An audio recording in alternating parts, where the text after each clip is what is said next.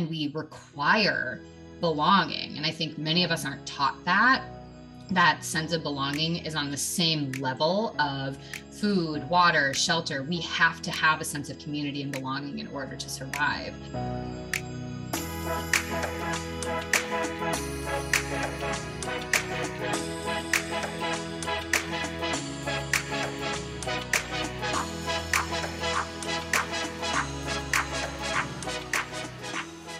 And welcome back to You Need a Counselor podcast. My name is Dr. Julie Johnson. I am a mental health counselor and the owner and founder of Heart Solutions here in Iowa. We are still providing in-office, in-school, in-home mental health therapy and behavioral health counseling for kiddos. And we're also doing our telehealth services to anybody in Iowa over the phone and over the computer. I'm Krissa. I am the Vice President at Heart Solutions in charge of our BHIS department. So BHIS stands for Behavioral Health Intervention Services, and that's that program where we work with kids ages 4 through 18 on different behavioral skills in home, in office, in school, or telehealth as well. And this is our podcast, You Need a Counselor. So we are designed for people curious about counseling, but have barriers keeping them from experiencing the benefits of counseling. Our mission is to share stories about counseling, good, bad, and indifferent, and spread the message that everyone can benefit from mental health and behavioral health counseling services. We post every Sunday night at 5 p.m. Central Time. So on Friday afternoon, you will see the little trailer video. And then on Sunday nights, we post the episode on Facebook, on Instagram, and on YouTube, and then on Spotify or anywhere that you listen to podcasts. So check us out on Sunday nights. We always recommend just batch up some tasks that you hate doing, putting away laundry or meal prepping, or we keep adding to this list. So if you want to listen to us on the treadmill or walking around outside now that the weather is getting nicer, we just recommend set a date with yourself. Do a date with yourself. And with the podcast, and that gives you the entire week to get in touch with a counselor, get in touch with any of the awesome supports that we have on the show for that week as well. So we are very excited today to welcome Kara Wackett. And I'm going to tell you guys a little bit about Kara before we introduce her. So Kara is not only a licensed therapist, specializing in eating disorders, specializing in self-love, but she also is the founder of Adversity Rising. And so we will be really excited to hear about her agency out there. She is in Portland, Oregon. So if anybody is in that area, she is the person to contact. And then she's also the author of a workbook, again, focused on self-love, focused on purposeful living, and it's called I Love Me. And so very, very excited to hear about these projects and these services that Kara is doing out there in Oregon. Now, welcome, Kara. Thank you for being here. Thank you so much for having me. I'm excited. Now, the first question I have, very important one. Do you say Oregon or Oregon? So it's Oregon, but the irony is that my husband is from Oregon, Wisconsin. And so our family, it's like a crapshoot. Half of them it's Oregon, half of them it's Oregon. I think I'm 50-50 split. So whatever fits for people, I think works. But I think the technical pronunciation from people here is Oregon. Oregon. Very good. Okay. Oregon. I said it. It's one of those words that as soon as I said it, I was like, that's wrong. And then I thought about it the other way and I thought, no, that's also wrong. So the moral of the story is they were both correct. So welcome, Kara. Thank you so much for being here. So we want to hear about Adversity Rising. Yeah. So as you mentioned, I'm a licensed mental health therapist. I'm from Wisconsin originally, so in kind of your neck of the woods near Iowa. We moved out here a few years ago, and I had been kind of dabbling in some public speaking work, some other work, in addition to doing my therapy practice. And when I moved out here, I worked in a partial hospitalization program for people with eating disorders, adolescents specifically. I continue to work in an outpatient setting where I see patients in a separate practice. I work as an employee in a different practice. And one of the things that I think since even before I started my master's journey and started becoming a clinician myself, kind of recognizing that therapy is amazing. It's also not the only entry point, and recognizing the shortage of clinical mental health care workers and the number of people that are going to need services. I kind of figured, what can we do to bridge the gap ethically, responsibly, morally? What can I be doing? And so Adversity Rising was really birthed as a way to take some of what I'm doing in the therapy room and make it more accessible for people outside of that space. So whether it's through blogs, through my YouTube videos, I'm launching a program in January of next year called Live on Purpose. The idea being, sometimes we know that that is the appropriate level of support, whether it's therapy or somebody seeing a religious leader, a faith-based leader, somebody that's at that higher level of care. Sometimes people, either before they're ready for it or as they're transitioning down from it, they are looking for something else to kind of match their needs. So Adversity Rising is really my way of doing that. And I think very similar to what you're doing with the podcast, a lot of the times too, it creates a sense of safety and security for people to go, oh, wait, that's kind of what you talk about in therapy. I like that. Wait, I want that. What? Okay. Or that's an accessible thing, or this isn't a me thing that's unfixable. This is something that people go through, and there are trained professionals that help people through that. So that's really kind of the bulk of what I do in that setting and within my company. And I'm trying not to let scope creep make it expand too much, because there's always that, I want to do a little bit of everything, but really centering myself on, again, making things as accessible for people as possible within my scope and realm of practice. Yeah, I like what you're doing in terms of filling in some of the gaps, I think, that there are for people. Sometimes it does feel kind of black and white, right? I'm either in active weekly or biweekly or monthly treatment, or I'm not. And there isn't a ton of gray area or ways to, like you said, either titrate down or to kind of build and step our way up. And so this way of being able to kind of remove the curtain, right? And be able to allow people to see what is this? Because mental health care, there's so much stigma around it, and there's so much mystery, I feel like, around it, that that being able to go, okay, we're going to take off the blinders. We're just going to put it all out there. This is what it is. Just really allows for people to get into those levels of care that might be appropriate. Also, giving more options, always wonderful. So being able to empower people by giving different options for levels of care for different phases of their lives or different situations they might be in, I think is so important and powerful. Well, and I think too, because we've seen this huge saturation in coaching and other services, which all has a place and is really great. There's a lot of misconceptions, especially for people that are new to understanding how do I identify what my problems are, or what my pain points are, and what I'm looking to talk to somebody about or address, and then what's the appropriate fit for me within that. And I think I do coaching outside of, because, I think it's the same in Iowa. I didn't actually look up your state, but when Wisconsin and here, you can only see people in the states you're licensed in, and telehealth has really allowed us to see within the broad spectrum of our states. And for a while, we had something where I could see patients in Washington. We did sort of a reciprocal thing during the pandemic. But also understanding that what I can do as a coach, still as a therapist, looks different from what maybe somebody that's licensed as a coach, not even licensed, but certified, whatever their appropriate things are as a coach. And then what I can do in the therapy room and how that looks different from coaching. So there's a lot of these, okay, wait a minute, I thought you're just in this helping field, so this isn't right. And I think that has also been a lot of the conversations I can have.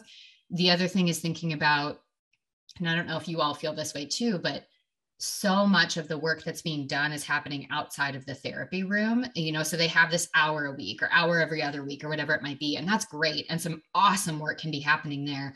Well, what are the resources and supports? And then what's that sort of foundation for people to have that internal kind of reset, or those internal resources? And I think the other thing is, the more we have podcasts like this, we have blogs, we have videos, we have different tools that address different learning styles, the more we're setting people up the next time something happens to be equipped with these skills and resources again, to make accessing services easier, and or to make supporting themselves easier too. Absolutely. I think the more information that we can put out there, the better. And so you come from a very unique perspective because you're doing both mental health therapy and you're doing coaching. So if a person comes in and says, I don't know, I need support, here's what's going on with me, how do you help them to determine which service might best serve them or what combination of services might best serve? I love this question. And I think it also poses some of the issues within our field and what's covered and what's recognized. And I do think there is so much. I mean, we see this even for licensed mental health counselors. So in the state of Oregon, I'm a licensed professional counselor. In other states, you're called something different. Your licensure can look different. And so we know that there has to be some regulation, and therefore what's covered or seen as being paid for by our insurance and things like that, it's all kind of wonky. One of the things that I tend to lean towards in general is if you have insurance and it covers you to see a therapist and you find a good fit, use that, because if you're paying for your insurance, you shouldn't also have to pay out of pocket to be able to then see and talk to somebody. And we know the majority of coaching isn't covered. It is an out of pocket cost. And so one of the things I really tend to lean towards is having that conversation, but then also being really honest that part of what allows them to be in therapy is getting a formal diagnosis. And so that can also be a tricky thing to say that comes with therapy. That's part of what that looks like. So that's a lot of the discussion I have is we're looking at your resources of time, money, and energy, and how do we maximize the way that we're spending all three of those. And in some instances, maybe finances are less of a stressed resource. And so we can open it up a little bit more. For a lot of people, especially in and as we come out of the pandemic, there is more stress on that resource. Then we say, okay, so how do we access that? And then what does that look like to find the therapist or find the support that looks right for you? And I think that I just did a blog post and a blog post about why you're not getting anywhere in therapy, and a video about how to find the right therapist, and really thinking about how, kind of similar to a job interview, that when we're interviewing for a job, we forget that we're interviewing them too. Mm-hmm. And so when somebody comes in and they don't have questions for me, so I always do a free consultation, whether it's coaching or therapy, because I want to know that I can work well with you, and you need to know that you can work well with me. And obviously there's tension points. That's part of the goal in the work, but we have to know that we have a baseline connection and liking with each other to be able to show up and do the work together. And I think it also gives us an easier out, because if we just have a consultation, you haven't been waiting for months on a wait list, you aren't doing this 90-minute intake and going, well, now I don't want to wait 6 more months. I'll stick with this person. And that's my therapy experience as an adult was very much laden in that. And as a kid was very much laden in just being sent to anybody that would see a kid. And so, yeah, so I think a lot of the conversations are around, okay, first we need to think about finances and accessibility. Second, we need to think about what are your actual pain points and problems, so that we can match that with people that have the skills and services that matter to them. In some instance, that might be shared identities, whether that's race, gender identification, things like that. Might be having a specialization. So again, I specialize in eating disorders, and there's an extensive amount of training that goes into doing that. And it's really important that people see somebody that know eating disorders and know how to respond and work within the medical side as well to do that. So we kind of go through those conversations. I think the two biggest things that come up for people is, and most of my work and most of what I talk about is shame. And so a lot of people, it's like, well, I just don't feel good. Like, it's sort of the fine mentality. They're existing in this sort of predictably crappy feeling, like life is okay, but I feel sort of this resentment. I feel this loneliness. I feel this detachment. And that is the trickier part to help people navigate through, to say, well, you really could do both. I also don't want to pathologize it with a label. So if you go to therapy and there is this diagnosis, how do we help you reframe it that that's not a pathologizing thing? It's an identification that this is a problem that deserves some attention. So I know I'm kind of answering your question with a much broader response, but I think, yeah, just really unpacking that for people and realizing, how do we, again, maximize those resources in the way that's most effective?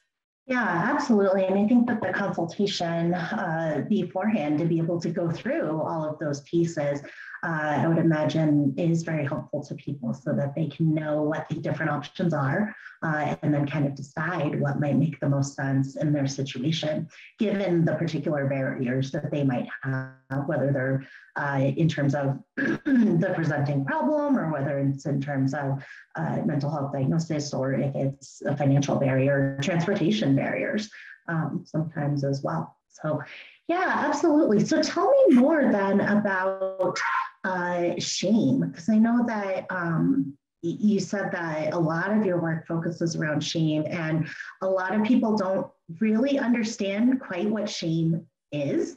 And it gets so confused with like embarrassment or, you know, humiliation or these other things with guilt. It's so often just wrapped around in all of these together. And we kind of in our society use them very interchangeably. So tell us about shame. How does shame differentiate itself from maybe some of these other feelings that we might be? Yeah, I love that. I think more and more people are becoming aware of, and then that's becoming, I think, sort of a household name to hear and know of Brene Brown. And so more people like, oh, I know her, or I know shame.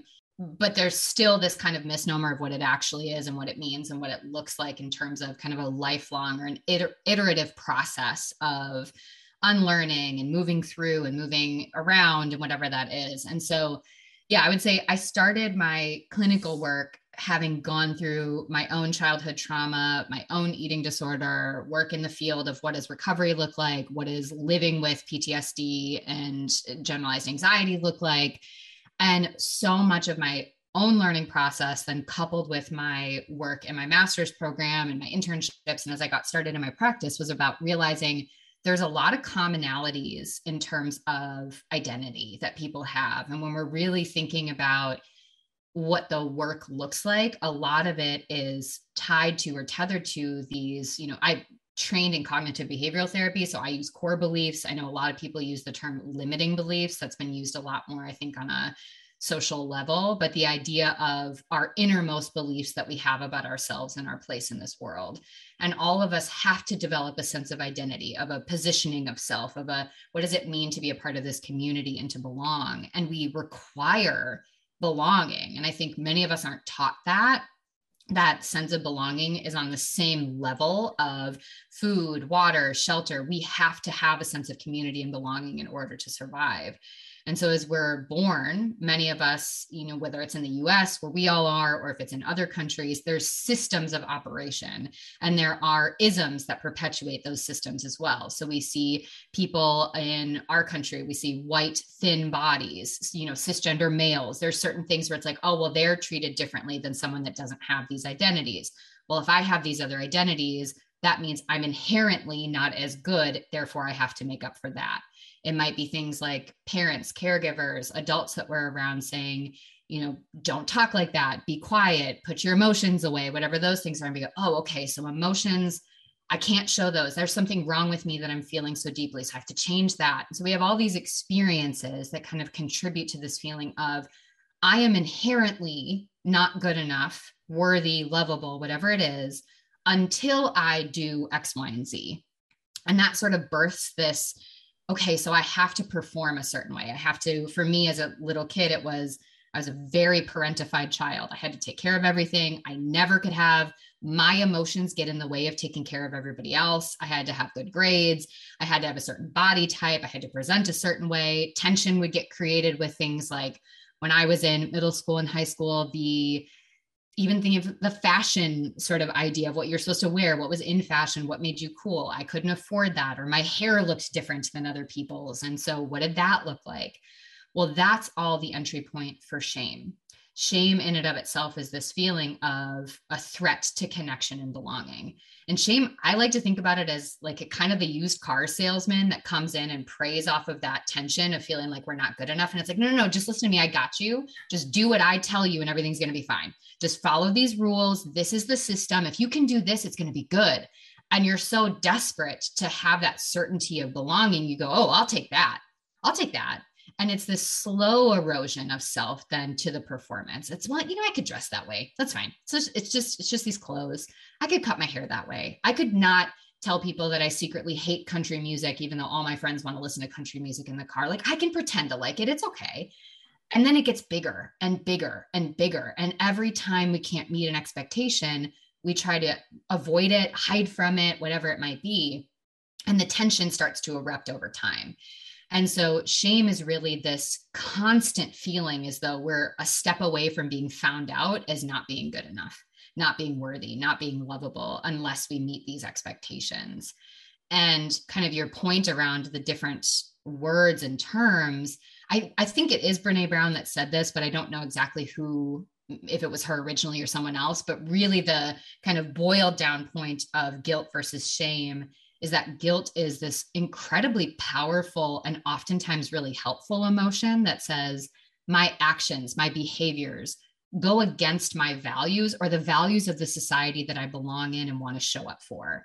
But it's a very specific thing about what we do. So it can be changed, it can be grown from, it can be learned from, whatever that is. Shame is the belief that, again, goes back to you at your core are unworthy and unlovable. And if you're broken, you can't fix that. So I think about the example now that I have a 2-year-old is I'll notice these words that are sort of in us that we'll use. Well, if you're bad or you are a liar or you're, whatever, a good eater. Again, I work in eating disorders. So we're super focused on food neutrality in our house and body connectivity. So if someone's like, oh, she's such a good eater, she in and of herself is not good or bad because of how she eats. She purely eats, sometimes more, sometimes less, but there's a neutral response. And if she internalizes that, then that becomes synonymous with that experience of shame over time. Oh gosh, you said so many great things. I love this difference between guilt and shame. Love that, yeah, shame really does grab us by the core of our survival instincts because we need the group. We need acceptance of other humans in order to survive in the wild. We're pack animals. And so when we are rejected by our pack, that's a dangerous thing. If a wolf is rejected by their pack, they're out there by themselves. And that's a dangerous thing for their survival. And for us, very similarly, we are wired that same way, where it feels as though somebody doesn't like our haircut, and that can feel to us like our life is in danger. And so we can kind of reflect it that way. And we feel it. And if we've been feeling that for our whole lives, right, or the last 10, 15, 20 years, we feel that feeling and we don't register it because it's just the way that we feel. And then we erroneously attribute that feeling to, well, that thing happened and I did this or that, right? And so we erroneously attribute it to, well, I felt that way because this or that, right? And what it really comes down to is that, no, I felt that way because I don't feel like I'm worthy, lovable, valuable as a person. I think that it all has to do with my behaviors. And then guilt, like you said, extremely powerful when utilized correctly. And they always talk about like guilt tripping, right? How guilt, and when what people mean is shame tripping, because guilt tripping, while also not pleasant, because we have to come to terms with our own responsibility and our own behaviors, can be super helpful and actually can be very validating. So, I love what you're saying about being a parent, because as I was learning about this, and then my daughter's 5, and I went, oh my gosh, I'm saying so many things to her that are about who she is, when what I mean to be discussing is what she's doing, right? So stop being naughty, right, is not, that has to do with her. So that's sending a message that like, you are naughty. Versus, Monica, do not jump on the couch, right? Because I need you to be safe. You want to be safe in the house. You don't want to get hurt, right? That's a value of the house. That's a value of mine that I'm sharing with her. It doesn't have to do with who she is. It has to do with, that's not a behavior that reflects the safety value, right? And so being able to be intentional about that as a parent, not only in the messages that we're sending to our kids, but in the messages we're sending to ourselves, is so important and so useful.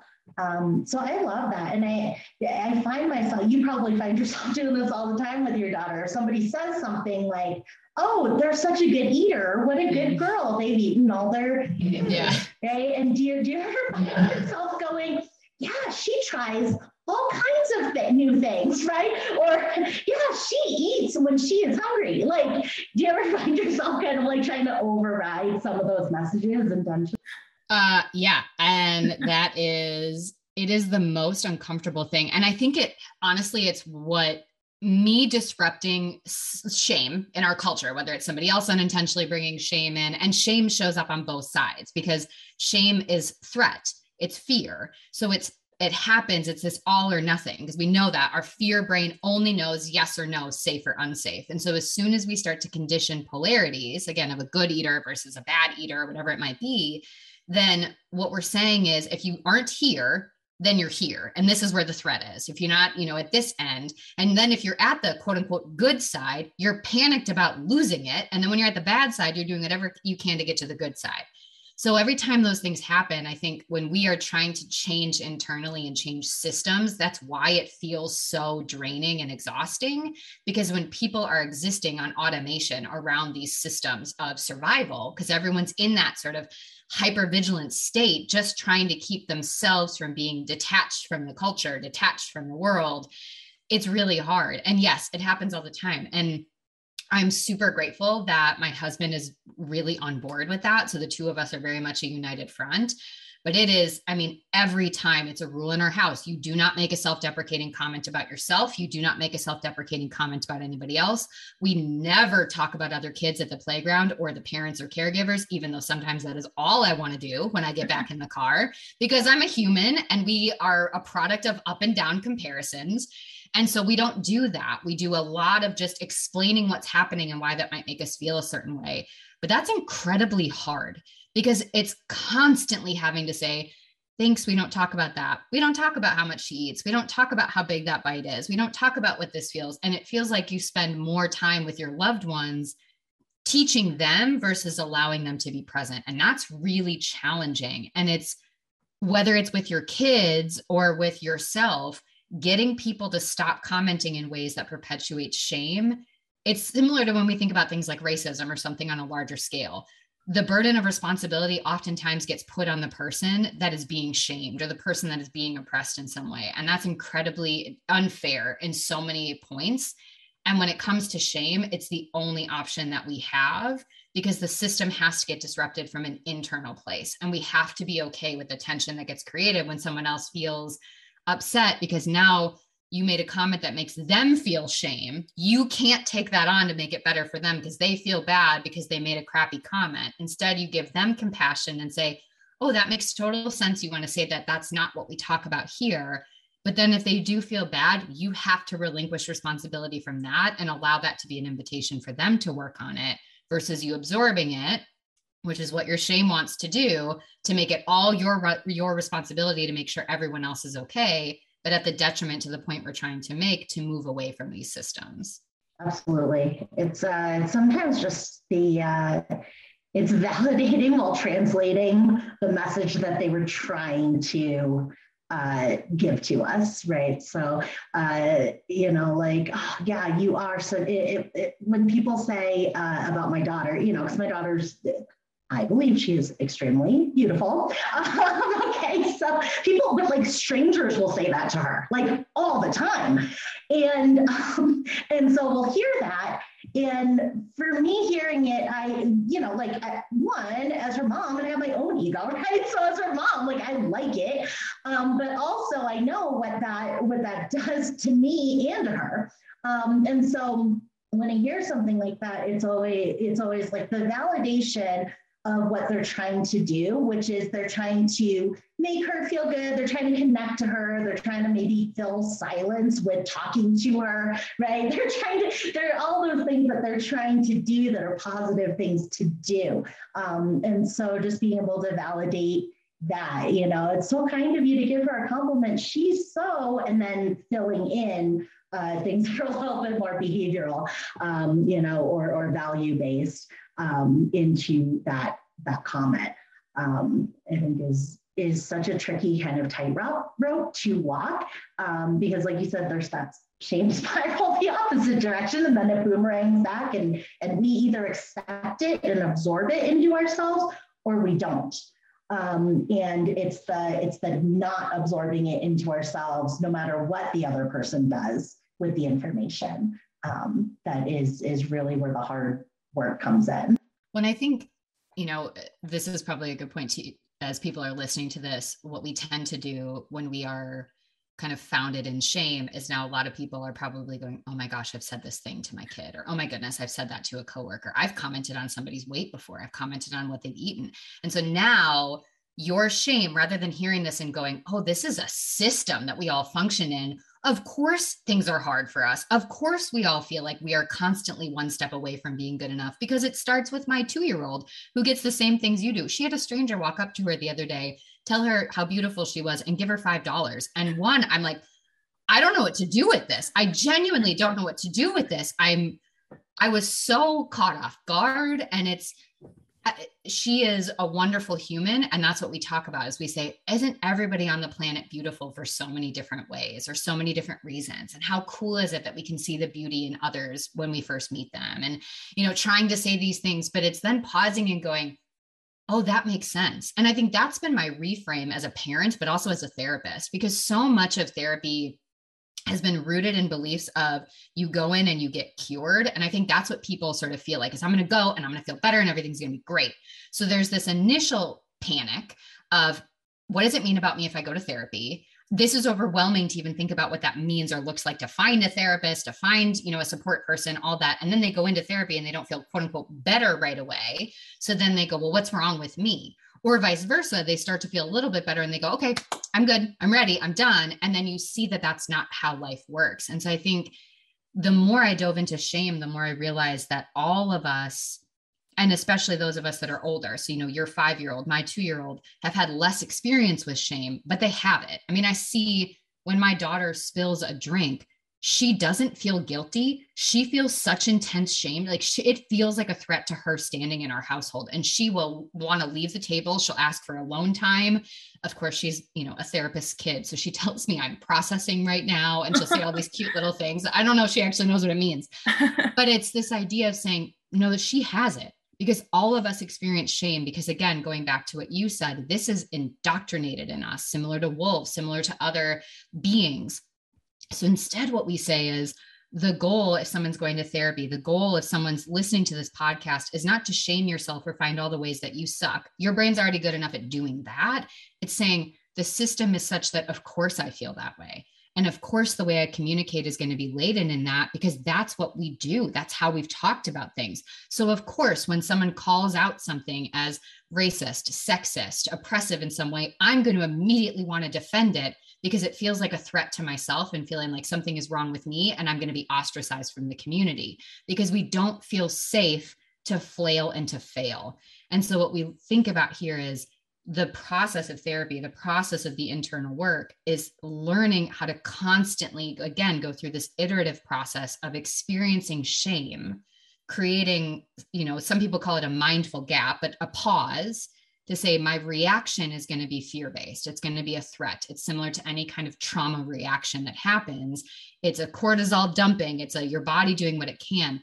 How do we come down from that enough to create a pause to say, when that happens and I feel this way, like multiple days recently when she is going through really intense experiences, and I get to the end of the day and I go, I'm a crappy mom. I didn't handle that right. I should be better. And then I pause and I go, how does that serve me and serve her to label myself as a bad mom? How can I reframe that? And if I can create the pause and say, I'm not the mom I want to be at all points in time, and I have more to learn and to grow. And at the end of the day, I'm willing to admit that and show up, which is more important than if I was perfect all the time. And so I think for people to think about it that way, rather than going, well, see, look, I do suck. I'm doing all this stuff, and now I'm screwing up my kid too, because I'm making these comments. We just have to be willing to relearn our systems and be willing to do that alongside the young people around us, whether you have kids or not. Absolutely. Yeah. It's, once we can identify that shame response, like, okay, this thing happened and now I'm tempted to feel this way and think this way and do these things because I'm tempted to let shame drive this car. We can do that very intentional, like, I'm going to turn this into guilt. Like, I'm going to, so I'm at the end of the day and I'm thinking over, the argument I have with my daughter or the argument I have with my husband, whatever it is. And I go, oh my gosh, I'm a bad wife, right? And I go, I'm having temptation to think the thought, I am a bad wife because I just yelled at my husband for something stupid, right? And so if I can have the narrative of, okay, I am having temptation to think that I can separate that thought out from myself. And then if I can go, okay, I am a good wife who did something that does not align with that, which is yelling at my husband for a small reason, right? Where he didn't deserve to be yelled at. And so if I can reframe it that way and go, no, who am I? I'm a good wife. What did I do? Something not in alignment with being a good wife. Okay, I'm going to change that. I'm going to change that behavior, right, of yelling at my husband. Not I need to change. I don't need to. I'm already a good wife. So I don't need to change in order to have those things happen. So I love what you're saying about that intentional conversion of being able to turn that temptation for shame response, which is not helpful to anybody, into that intentional guilt response, which is helpful. That's motivating. It's driving. So yeah, I think that's amazing. And so you use these kinds of frameworks with your mental health counseling clients and with your coaching clients then.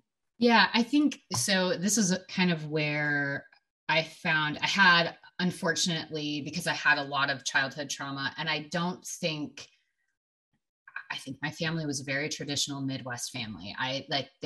Counseling was new to them. They didn't grow up experiencing it, understanding exactly what it is. They just knew, okay, so my mom suffered from undiagnosed bipolar disorder, and subsequently she kind of had a lot of trauma pre-having me, wasn't supposed to have a kid. She did have a kid. She was a single mom to me, and prior to getting pregnant with me, struggled with a lot of substance use, which looking back was probably a way of managing the bipolar. But then she relapsed. And so she relapsed and had some issues that moved me to other family members' homes for a period of time. So after 12, I never lived with my mom again. And when I was living with other people, I think they just saw, we don't know what to do because this is a trauma that all of us have never gone through before, but she clearly just needs some help. And one of the things that I think happened was that I had a lot of therapists tell me how I was feeling or tell me what to do and how to get over it versus invite curiosity for me to explore what I was feeling.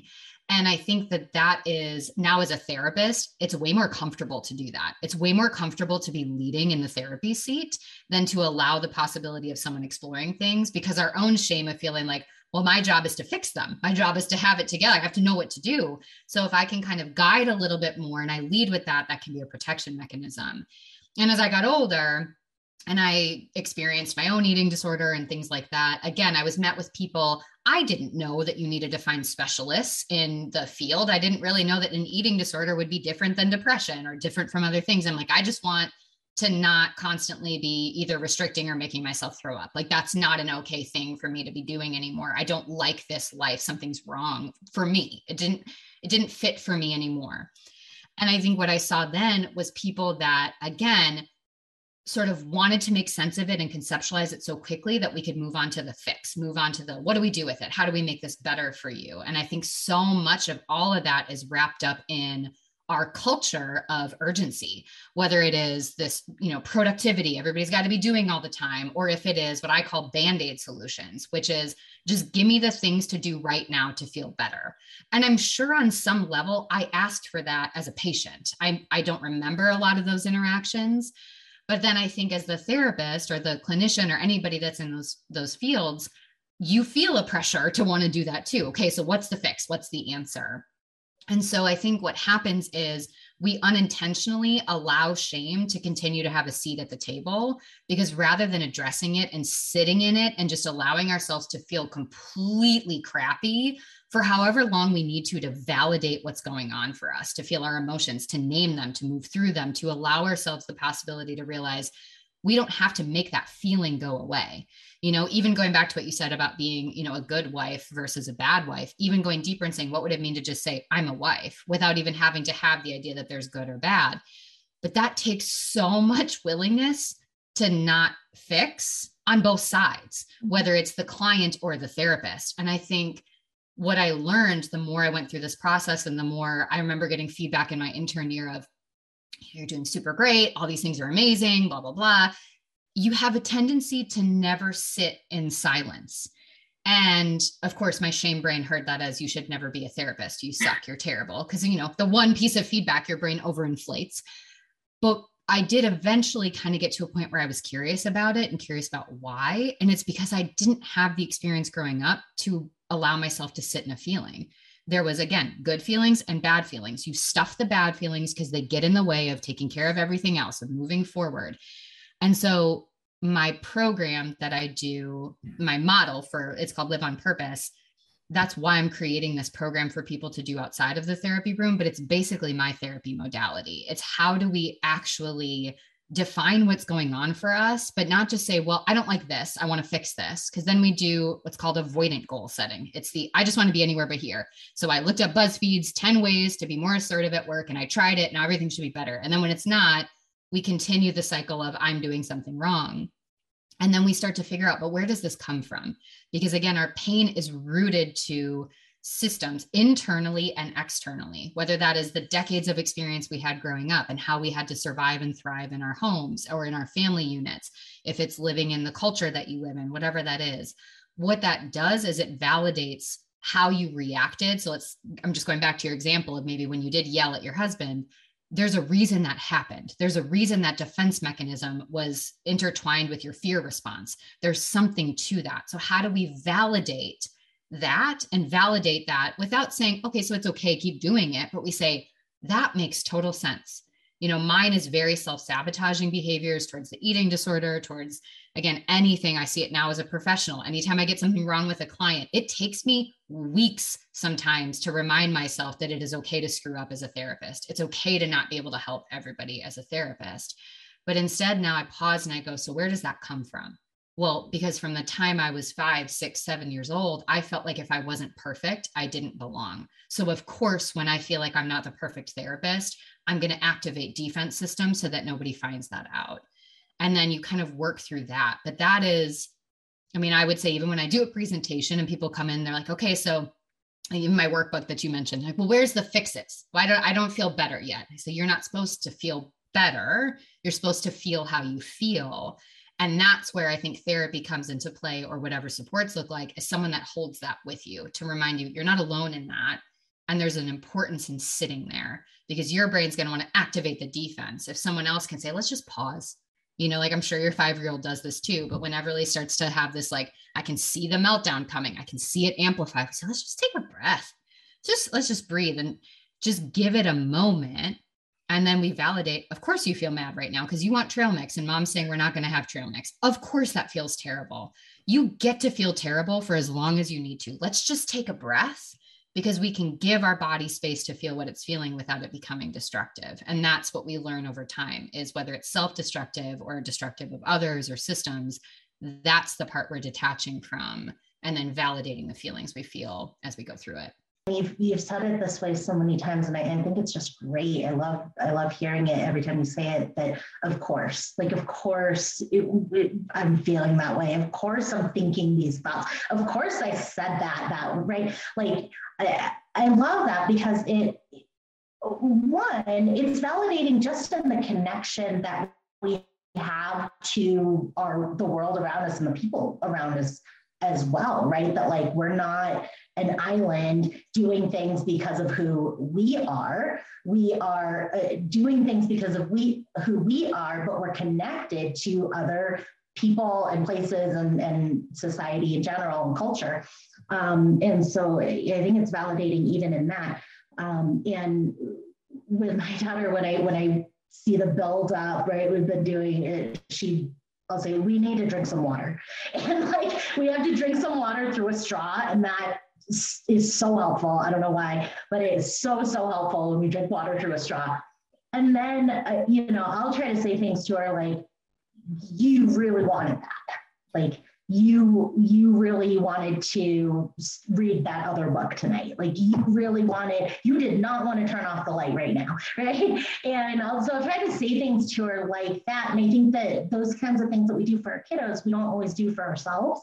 And be able to say to ourselves, like, of course I was mad. Of course I had that feeling when my husband did not pick up the mail at the P.O. box, like he said he would yesterday, not because he is a horrible human, but because one of my core beliefs is that I can't depend on other people, right? So because I've got this core belief that says I can't depend on any other person, then when he does not pick up the mail, like he said he was going to, that triggers two things. One, it triggers the core belief of I can't depend on other people. And two, it triggers, like, if that delays something that I was supposed to do, now it triggers I can't do anything correctly, right? Like, it triggers both things at the same time. And of course I feel that way. Those are two of my core beliefs, right? They're hindrances, but they're there. And they come up in weird ways, like you didn't pick up the mail when you said you were going to, right? And my husband's like, I'll pick it up tomorrow, right? Like, it's less than a mile from the house. Like, I'll pick it up tomorrow. And yes, that sounds perfectly reasonable, but when we dig into, okay, but why did I have that reaction? And am I allowed to have that reaction? I think it's so important. So yeah, I love what you're saying about validating the why, because those are real things. And even just what you said of like how in that moment when he doesn't do that, it feels like the rejection. So that's what, again, validates your core belief, because that is the feeling of, if my core beliefs are this, if these are the rules and the systems that I have, as soon as something happens that aligns with that, that is the worst kind of rejection, because it reinforces the belief that we have all along that we are inherently not worthy of the connection in the world. And I think one of the things that comes up so much, I don't remember where it comes from. I just know it's talked about a lot in codependency, but the idea of the drama triangle. And I think about the drama triangle, which for anybody that hasn't heard of it before, is this idea of there's three pillars. There's the hero, the victim, and the villain. And I think about the drama triangle as it relates to shame. So shame is ego driven. It means, and ego doesn't mean you're egotistic, because we always think, well, ego means you have such a self-importance or this inflation of the self. Ego is when everything centers on you. And what shame does is it hooks us in the drama triangle. So we are always playing the hero, the victim, or the villain in everyone's story, including our own. And so we are either the hero, meaning we have to take care of everything for everybody. So I'm sure there are people listening to this right now that you are the person that takes care of everyone around you. You hold all the secrets, you handle all the meltdowns, whether it's kids, your partner, your friends, people at work. You're the one that has to have it all together all the time. And then as soon as something doesn't go right, whether that's a coworker gives you a look in a meeting, or your husband doesn't pick up the mail, then the villain comes in of somehow that's going to connect to me being the problem. I didn't ask him early enough. I didn't communicate my needs. I didn't say this. I should have just picked it up at this point, whatever that could be. If it's the coworker look, it's, well, what did I do? Oh my gosh, I didn't ask them about this. I bet that they're upset about these things. So everything becomes rumination on that. And then when we reach a breaking point, that's where the victim part comes in, which is just feeling like the only other sort of kind of side of the swinging is to go, what has to be everybody else's fault. I have no control. The world is terrible. And then as soon as we go there, we swing right back to, just kidding. It's all my responsibility. I'm responsible for everything. And we can't exist at either side. And that's that overvaluing of, or over assuming of responsibility and control. We don't have no control, but we don't have all the control either. And so really working through shame is getting the ego to kind of be recalibrated in a way that says, no, you still need to be here, because your job is to make sure that I am seen. Your job is to make sure that I do show up, that I don't allow myself to drift into the background. there are other ways we can do that that aren't so destructive. And so that, I think, is kind of the pillar point of what ultimately what I get at, whether somebody comes to see me for trauma, major depression, eating disorders, whatever that looks like, adjustment disorders, social anxiety, it all comes back to this point of how do we help the brain unwire and then rewire new systems that don't constantly put it in that state of threat where we fall on either of those sides of the spectrum and then engage in these defenses that leave us in that perpetual state of crappiness. Absolutely. I love that. Yeah, the triangle and feeling like we're all three at the exact, we're having that rapid shifting between them. And then, you know, if my husband doesn't pick up the mail, I feel like a victim, but I also feel like I need to be my own hero, right? And then I go and be the villain to him, right? And then he's like, what the heck, man? I didn't deserve that. And so now I've been the villain to him. Now he feels like a victim. He feels like he has to be a hero, right? And it just continues on. And that's how Shane is too, right? If we see somebody intentionally or unintentionally perpetuating shame in themselves and somebody else in us, and then we feel like a victim and go, oh, I need to be the hero here, right? And so we do, and then that person sees us as we're being the villain in that story. And so it is so difficult to bring ourselves to center of that triangle or pyramid. And not be, you know, ping-ponging between the three, but really to be able to be in the center. And it is work. It is hard work. And I'm just so glad that you are out there and doing these trainings and doing this blog work and the videos and the individual counseling and the individual coaching at Adversity Rising to be able to spread this message to other people. I think a lot of people probably heard themselves in a lot of these things. And what I love about that is you're going, yeah, of course you heard yourself. I heard myself too. Of course you heard yourself in these things. You're a human. Yeah. One of your courses should be like, of course you're whatever. Yeah, of course you did. Like, take a look at yourself. I love that idea. It's like the next big like TED talk or something. It's like, of course, like that is all it is. Just, of course you feel that way. And like going through all these things, because I think that is, as soon as somebody else can name it for us, it's like, and I'll watch it again. I think watching a toddler is one of the best ways to understand humans in general, because we're no different from their brains. We're just more complicated, but those same emotions are the same.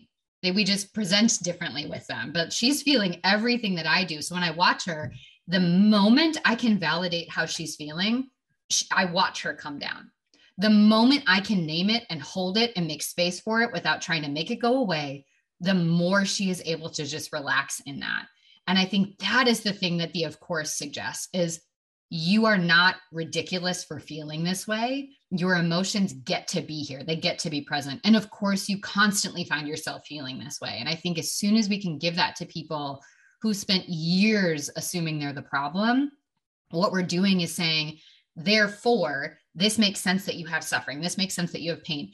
And it would make sense then that you want to talk to somebody about it. It would make sense that you want to have a space that gets to be yours where you talk about this. And in particular, and that's what I tell people from a therapy standpoint. Recently, I gave a presentation at a high school and I had a student come up to me afterwards. It was a very interesting interaction. All they said to me was, so you're a therapist, right? And I said, yes. And he goes, do you go to therapy? And I said, yes. And he goes, thank you. And walked away. That was it. That was the whole interaction. I'm sitting there going, what in the world were they trying to get at? But I think what it is this normalization of I'm also a human and I am talking to you about my vulnerabilities and I am not better than you because I sit on this side, because the other times of the week I'm sitting on the other side of it and I'm falling apart just like you are. And so I think when we do get at this point of saying shame is a universal human experience, what that says is, therefore, all humans deserve to have space to process it because it's the most complex experience that we have. And if somebody else can talk about it with us and validate that for us, it's going to allow us to stop being controlled by it and allow us as a system, as a culture, to start changing the ways that we show up so that we aren't constantly in that state of hypervigilance. Wonderful. Wonderful. So if you could give one suggestion to somebody on the fence about starting counseling, what suggestion might you give that person? I think, honestly, probably a big part of it goes back to what I was just saying around this idea that you deserve to be there. You deserve the space. I think one of the things that comes up a lot for people is this, again, going back to the idea of upward and downward comparison. We either feel like we're unfixable, or we feel like, well, my problems aren't as bad as somebody else's. And then we tend to have stories and narratives that go along with either side of it. So if I'm unfixable by other people, it could also be, well, the burden of responsibility is on me and I have to do this and I have to figure it out. Again, Midwest people and the kind of the culture I grew up in, it was very much pull yourself up by your bootstraps, put on a happy face and get going. And so I think when we fall on that side or the other side of, again, feeling like other people have it worse, we take away the right to have space to communicate. And so really thinking about how therapy is something that allows everybody the opportunity to process whatever their biggest pain points are in their own story, not as they compare to anybody else's. And whether that is, I'm having a hard time as a parent, as my kid, in COVID and figuring out what that looks like, and I feel burnt out, or if it is, I have such bad depression, I can't get out of bed anymore. And I think just allowing yourself to have those conversations. And I know you're asking for one, but the second thing I would tell people is then to also think about it kind of like dating. Do not assume that the first counselor that you meet is the right fit for you, and make them put in the work to build that connection. Because what we know now is that rapport is the most important indicator on what movement people make in therapy. And so not coming in, just allowing them to take the power role in the seat, but saying, I am the expert on my life. Somebody else is going to help give me tools and tweaks and reframes to do it. But they need to be in alignment with the things that are important to me and the values that I have. And so making sure that you come into it not in a state of you're helpless and you have nothing to offer and they're just coming to fix you and you're broken, but saying, no, I want to be the one driving and I deserve to be driving. And it's okay if the right fit doesn't happen right away. That doesn't mean anything about me. It just means that I get to choose the right person who gets the privilege to work with me in this part of my journey. Absolutely. Love that. So Kira, how can people find you if they're in Oregon? How can they get in touch with you guys? If they are looking for the blog and your videos, where can they find you? Yeah, I think the easiest thing to do is to just go straight to my website. So it's adversityrising.com. And they can find everything there. I have tabs up top for watch, read, listen, so they can find any podcasts, any videos I've done, blog posts I've done. They can also learn about other programs I do. I do, for example, a therapeutic book club that is kind of deeper processing work that people do, and they join from all around the country, and they're able to kind of have these conversations in this supportive setting. And then because it's me that runs my business and I'm the one that answers every email, if people have a therapy specific question, I can always kind of send them over to my other email and respond from that too. So I think going there, reaching out to me, and I don't do anything on social media. I do a little bit, I suppose, on LinkedIn, but really, I think joining my email list is the best way for people to get in touch with me or stay regularly in touch. And so they can join there right under the connect section on my website too. They'll see a link to do that as well. Perfect. Thank you so much for being here, Kira. It's been really, really great getting to talk to you and getting to hear about all of the things that you're doing and all of the resources and information that you're putting out there for people to be able to take the mystery out of counseling and make it more accessible for everybody involved. I'm Kira Wackett and I need a counselor. Awesome. Thank you. So do I. So does Krista. I love hearing therapists say that they have a therapist. I just think it's who better to model the benefits of therapy than therapists. And if we are walking the walk that we are normalizing to be able to say, like, no, we don't get to a point where, like, wow, look at me, I've got everything together, I don't need therapy. Like, that's not how it works. We are always going to have active projects within ourselves. We're always going to have active goals and things that we are working towards, and things that we need to express, things we need to get out there. So I just always think that's so beautiful. And thank you so much, Kara, for being here. This has been great. Thank you. I'm so glad we got to do this today. Yeah. So if you are in Oregon, definitely reach out to Kara at Adversity Rising. And actually, if you're anywhere, really, you can benefit from those resources. But if you're looking for outpatient mental health therapy in Oregon, definitely reach out to Kara as well. And then if you're looking for outpatient mental health therapy in Iowa, give us a call at Heart and Solutions, 800-531-4236, or heartandsolutions.net. And like Julie mentioned at the beginning of the episode, we post every Sunday night at 5 p.m. Central. So save up your laundry or your meal prepping or your treadmill workout or walking outside, and set that date with yourself to listen to our new episode and to help reach out to some of our services that we talk about on our podcast as well. So if you have any questions as well for us or for Kara, you can reach out to us on Facebook at You Need a Counselor Podcast, or on our Instagram at You Need a Counselor Podcast there as well. So I'm Krista Hunt. And I'm Julie Johnson, and we need a counselor. And so do you. Bye. Bye.